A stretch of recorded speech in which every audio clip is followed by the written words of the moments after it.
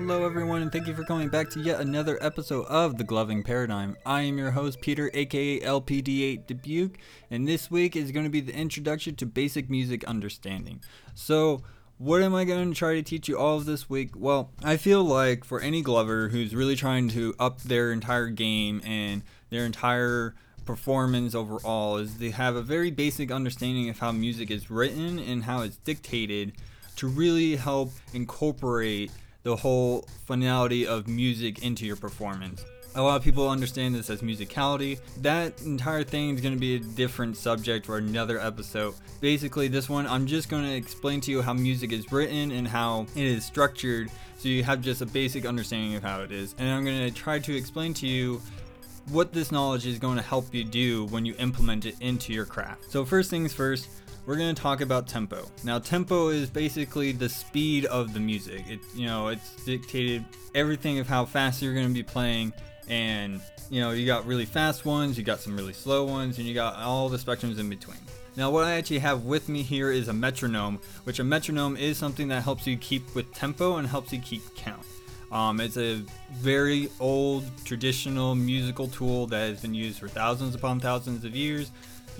People from Beethoven to Chopin to even today's music, people use it today. Now, the reason why I brought this into here is to actually help facilitate the basic music structure and everything, right? You have the tempo, which is your speed, and then you have something called a time signature.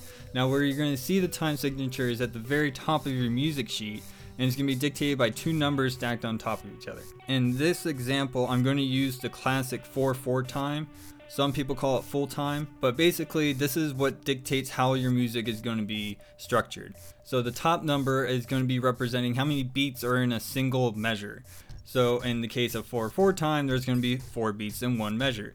And now the reason why there are measures is pretty much to help people kind of break down and digest the music as a whole. So you have that. Then you have the bottom number, which is the number that indicates what is the downbeat. Now, kind of confusing, but try to bear with me here. But if you look at the bottom number and you turn it into a fraction with a 1 above it, that's the note that's going to dictate your downbeat. So for a 4/4 time, you're going to have a 1/4 note or a quarter note being your downbeat. All right, so you got 4 beats in the measure and you got a quarter note, that's your downbeat, right? So here I'm going to use the metronome to actually facilitate the example, and I'm actually going to start counting once it starts going. So here we go. 1, 2, 3, 4, 1, 2, 3, 4, right? So that's pretty much how you're going to be counting out the music as it's playing. Now, if you want to see a faster temperature, you just put it at a setting that has a higher number. That's a faster tempo, and then you also have something that's really, really slow.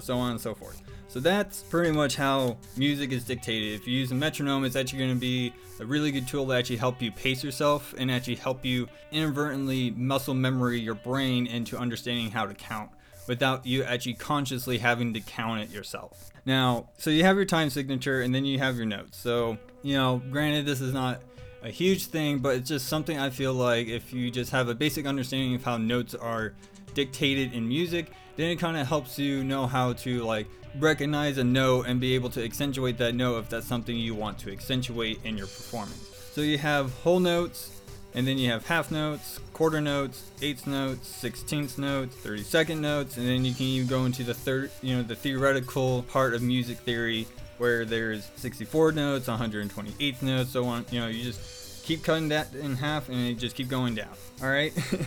So that's how music is dictated. That's pretty much how you're going to learn to implement into your performance, is by essentially just keeping count. Now, of course, if you're like me who has a metronome at the disposal, I actually use this a lot when I practice when I'm not using music, is to simply put a tempo when I'm practicing a certain sequence or a certain concept, where it allows me to pace myself at a really slow tempo and really, just get the moves nice and smooth and nice and clean, and then I'll slowly increase the tempo to actually just drill it into my brain, so I actually just get it down and can actually adjust the speed however the music's going to dictate it, right?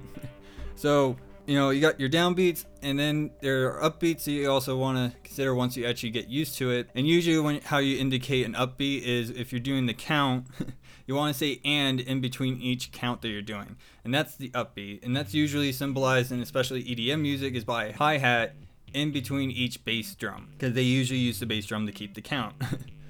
So, if you're listening to EDM music, it's pretty simple to stay on beat with the music. If you're just focusing on the bass drum, that gives you your tempo, that gives you the count and everything. Okay, so how are you going to implement this? Well, you start with either you get a metronome. I'm sure there's millions of applications that you can find at Google Play or the Apple Store that are for free that offer a basic metronome that you can use on your phone. So if you're using a metronome, a lot of EDM music is usually set at 120 beats per minute. Now, please don't ask me if I know any of the words to dictate your tempo, because it's been so long since I've actually been in a music class that I can't really remember to save the life of me. I can just say beats per minute are pretty much what you're going to use to dictate your tempo. Now, a lot of EDM music is set at 120. You can even go down to 115, where I feel a little bit more comfortable. And if you really want to push yourself, you can even go up to 140 or even 160 beats per minute. I often find those a little bit too fast for me and not comfortable going that fast, but there's some music out there that are just that fast. Okay, so you use that, and basically it's just keeping count. Now, classic music classes are going to tell you, you just use your foot to keep count. You can do that. Some people actually use their head, they use their shoulders. I've seen some weird things that people use to keep count. Typically, when it comes to me keeping count, I usually use my heel. And I know it's kind of weird to think about when you're on your knees or you're even standing up, because you're kind of putting yourself in a position where you're going to throw yourself off balance.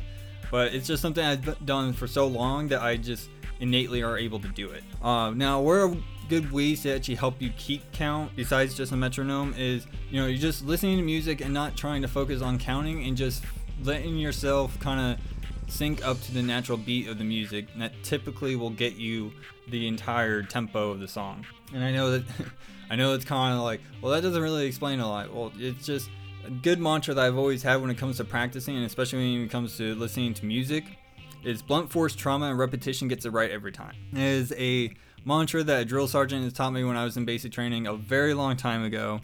And it's one of those things that kind of just stuck with me. And it's one of those things that I really actually implemented in my gloving to actually get to where I am now. So, you got your tempo, you're learning that you're keeping count, which is great.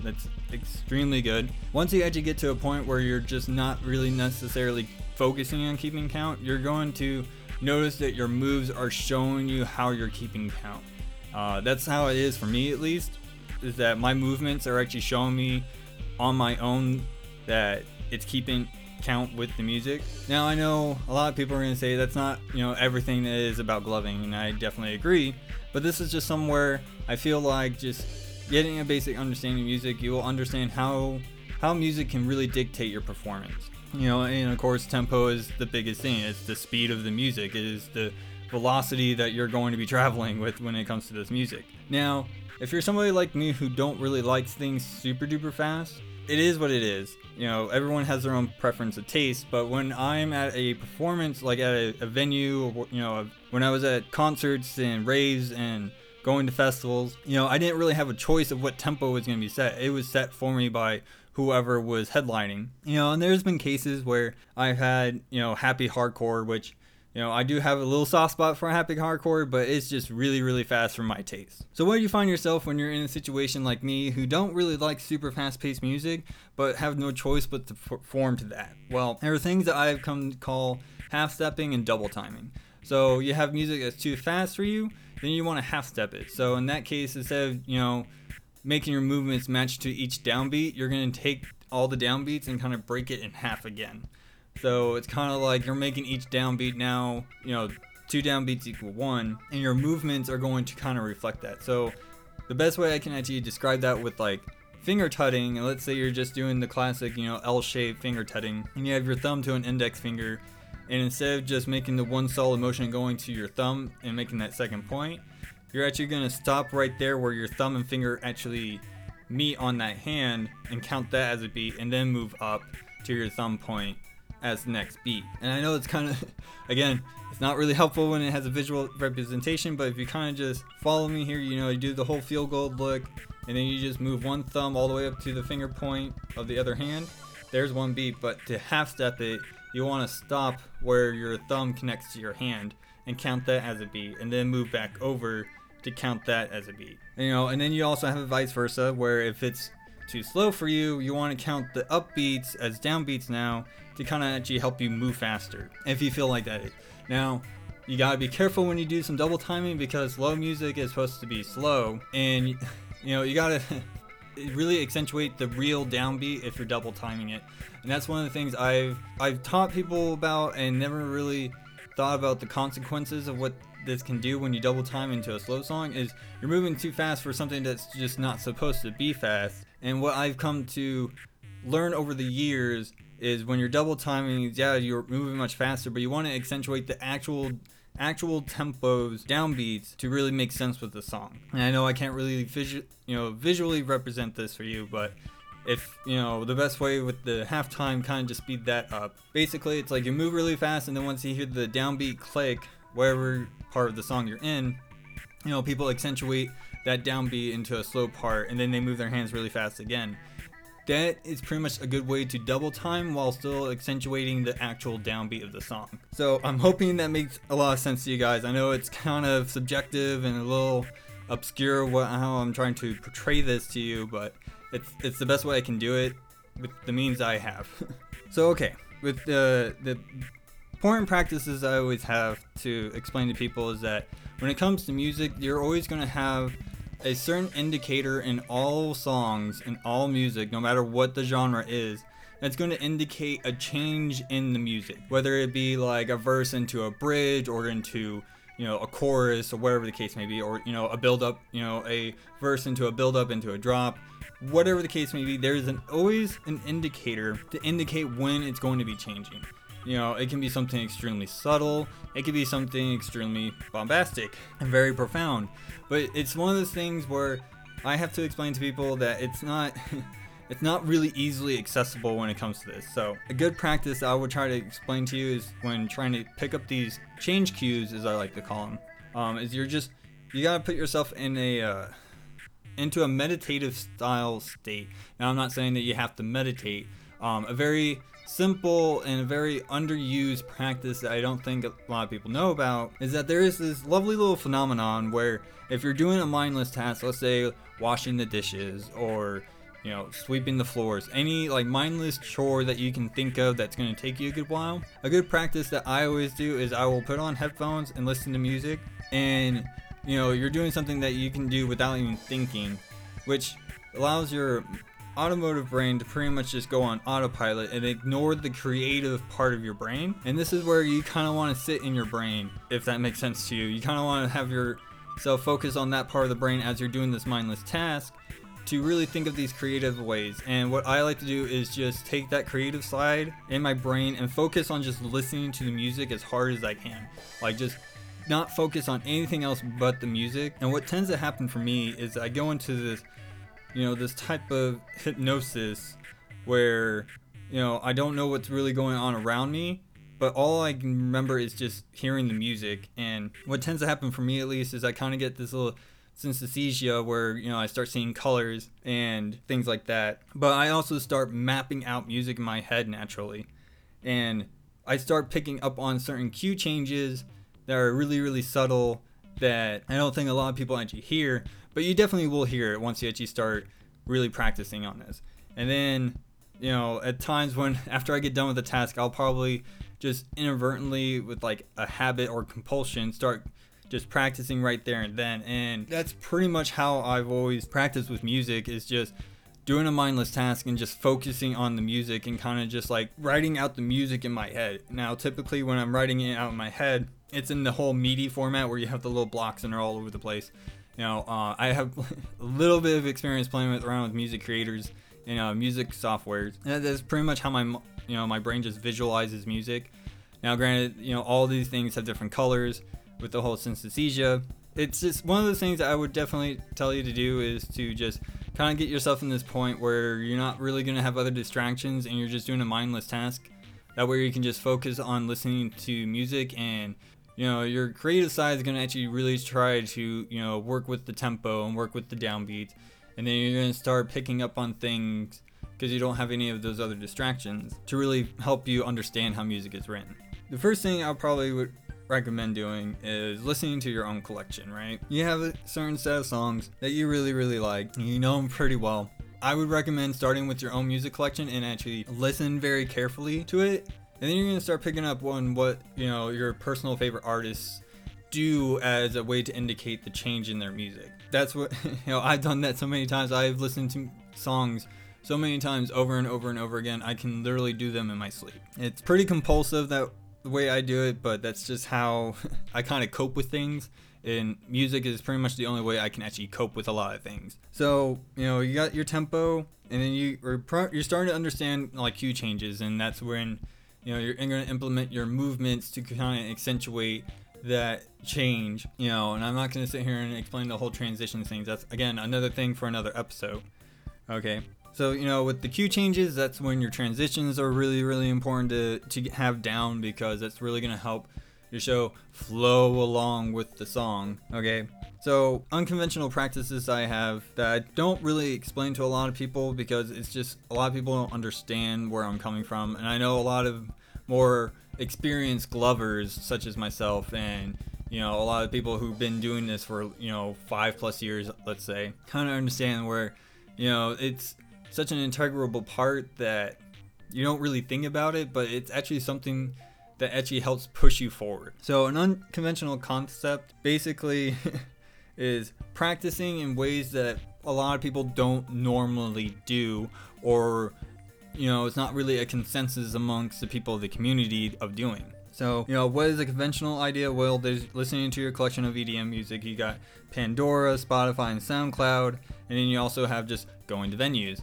The listening to your own collection in one way is, you understand what you like and what really represents you. And then, to me, when it comes to like Pandora and SoundCloud and Spotify, what I use those for is, okay, I really want to work on being good at improvising, listening to something I never heard before, and actually really push myself to really, pick up on cues and, kind of keep myself on top of everything. That's where Pandora and Spotify and like SoundCloud or whatever audio media platform you're using to actually get your music, I use those to just kind of have a way to, it's not a person, but have an algorithm that just gives me random songs within a genre, or, a collection of affiliated groups and artists, that I never really heard before, and it allows me to really work on improvising. Of course, going to venues is just, you're putting yourself out there on the whole platform of performing and stuff. And again, you're kind of at the whim of the performer, the performing artist who's up on stage. So you have those things. And then you have the unconventional things. Like, to me, practicing to quote unquote unconventional music is one of the things I actually do. There's a Glover called Starlight that actually said something really recently that I thought was very interesting on another podcast called The Gloving Nucleus. Definitely would recommend going checking that out, because it was very interesting after seeing it. She says, practice to non-EDM music that you are comfortable with. A good example for that, like for me, it would be indie rock music. And now granted, I am an eclectic, so I listen to such a very wide, and I mean an extremely wide variety of different music styles. I go all the way back to like the big band era with Tommy Dorsey and Glenn Miller and Artie Shaw, and I go even into swing music with like Frank Sinatra, Sammy Davis Jr. Ella Fitzgerald's like my all-time favorite one out of that group, because she's absolutely amazing. You also got like Nat King Cole and Bobby Darin, and then you have all the stuff from the 60s. You got like the Grateful Dead and Pink Floyd and Janis Joplin and Joan Baez and Jimi Hendrix. It's just, my music is really, really far out there, but a place where I'm very comfortable and kind of gets me into the right headspace is indie rock music. All-time favorite band is The Early November. Absolutely love that band. I swear to God, that band sings my entire autobiography. Like, it's just uncanny what this band does for me. When I find myself listening to that kind of music, I do find myself compulsively practicing gloving in a way that it makes sense to me. And even when my closest friends, when I was living back in my hometown of Mesa, Arizona, my friends were actually astonished how my movements really actually went really well with those, those types of music. It just to them, they said it just made sense. You were able to really accentuate and kind of bring out in your own fashion what the song's all about and how you're interpreting it. That's one of the things that I definitely agree with her, is listening to your music that isn't EDM, that's, outside of the quote unquote norm that most glovers see. Now, I understand a lot of people say, well, you can glove to anything. And yes, I have seen videos to metal, country, whatever folk music I've seen once, and that was actually quite interesting. There are genres that you can really help incorporate that's not EDM, but let's just face it here. EDM is where it all started, and it's pretty much where we kind of feel comfortable. And I'm not telling you that we should really push out and try to flood into all these other genres. I'm just saying that it's just a natural effect of what our origins and our grassroots come from, is from the EDM scene.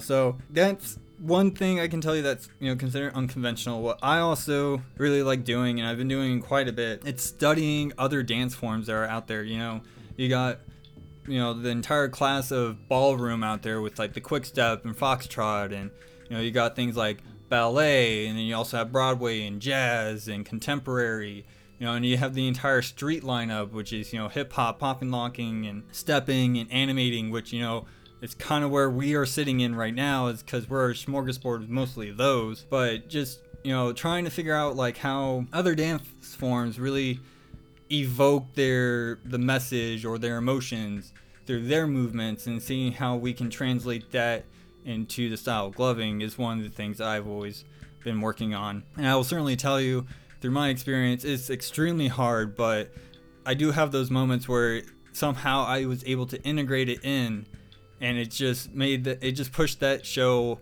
above my previous one, basically. So I'm not saying that you need to study every single dance form, but think about another dance form that isn't gloving that you find very enjoyable, and just think about how you want to see that into your own personal light show, because that kind of would push you apart from everybody else, and being the cookie cutter glover, as I guess the kids say these days. I'm not really sure. So you got that, and then I know this is kind of hard for a lot of people that you do in terms of visualization, but with the whole, again, doing a mindless task and listening to music, I sit there and I can visualize myself gloving to it, because I've watched so many of my own videos so many times, considering that my current situation right now, living in, as what my mom likes to call, a pig trail of a town, that's not even a town, it's considered a city, that the demographic out here is nowhere on this earth ever going to support, a community of gloving, as you would probably say in like Colorado or in Arizona or even California or, wherever else. I'm just the one and only glover in a small little town, just trying to make a way to express all my experience from doing gloving, and just wanting to share all of my experience of gloving to everyone else, since don't really have any other choice. It's either I sit here and never do anything with it, or I actually just expound my experience and my knowledge of gloving, and really just share it with everyone else to open that door of discussion to really bring things about. But again, I digress. So that's pretty much it in terms of that. Now, I will want to just kind of disclaim this, that I know a lot of people probably are thinking that they have this drive to really become extremely good extremely fast.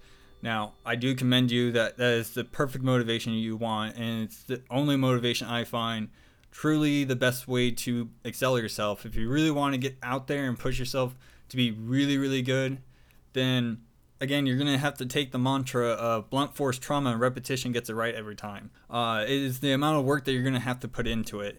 And, somebody as me who, granted, I didn't post a lot. I've had my moments in my years where I was rather active on Gloving Lounge and the Art of Gloving, doing as much constructive criticism and feedback as much as possible, and trying to, explain to people a good practice. Every time I actually gave feedback, and I felt like, whatever the whatever concept that they were working on, instead of just tell them, oh, you need to clean it up and you should do it this way.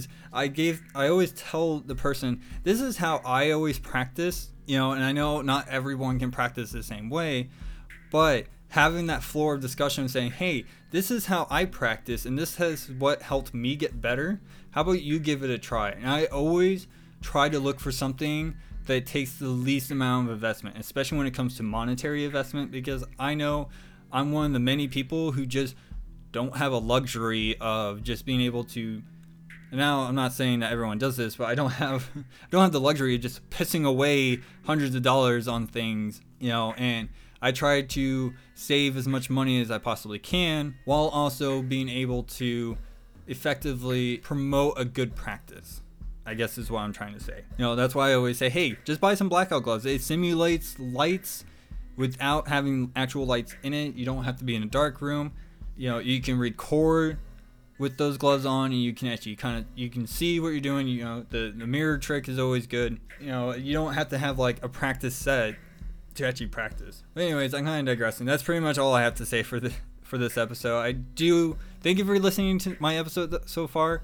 Next week is one of those episodes where I'm kind of debating what I should talk about, and I feel if I get this subject out of the way, I think it just would be probably easier. I think what I'm going to be going over is the whole conundrum of the Glover's name and the whole idea behind the Glover's name, besides just it's your name and that's how people are going to recognize you. Yeah, so that's definitely something I would recommend you guys tuning in next week for. If you have any questions, definitely hit me up at my email at muttonchopguy@gmail.com. Please title your subject line about the podcast so I know what it's about and I know it's not spam. Or if your email goes into my spam folder, I know it's about the podcast so I can actually read it. I don't want to lose anybody's feedback whatsoever.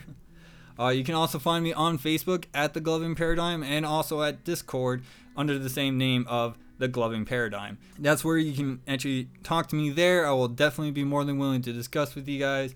I want to try to set up a part of the section in my Discord server where people can actually post videos and then we can also give feedback to, and then just have like a general discussion floor and things like that, so you guys actually can not flood just one single area. We'll actually have little parts of the server where you can actually focus on those subjects. That is all for this week. I am your host, Peter, aka LPD8 Dubuque, and I'll see you guys all next week.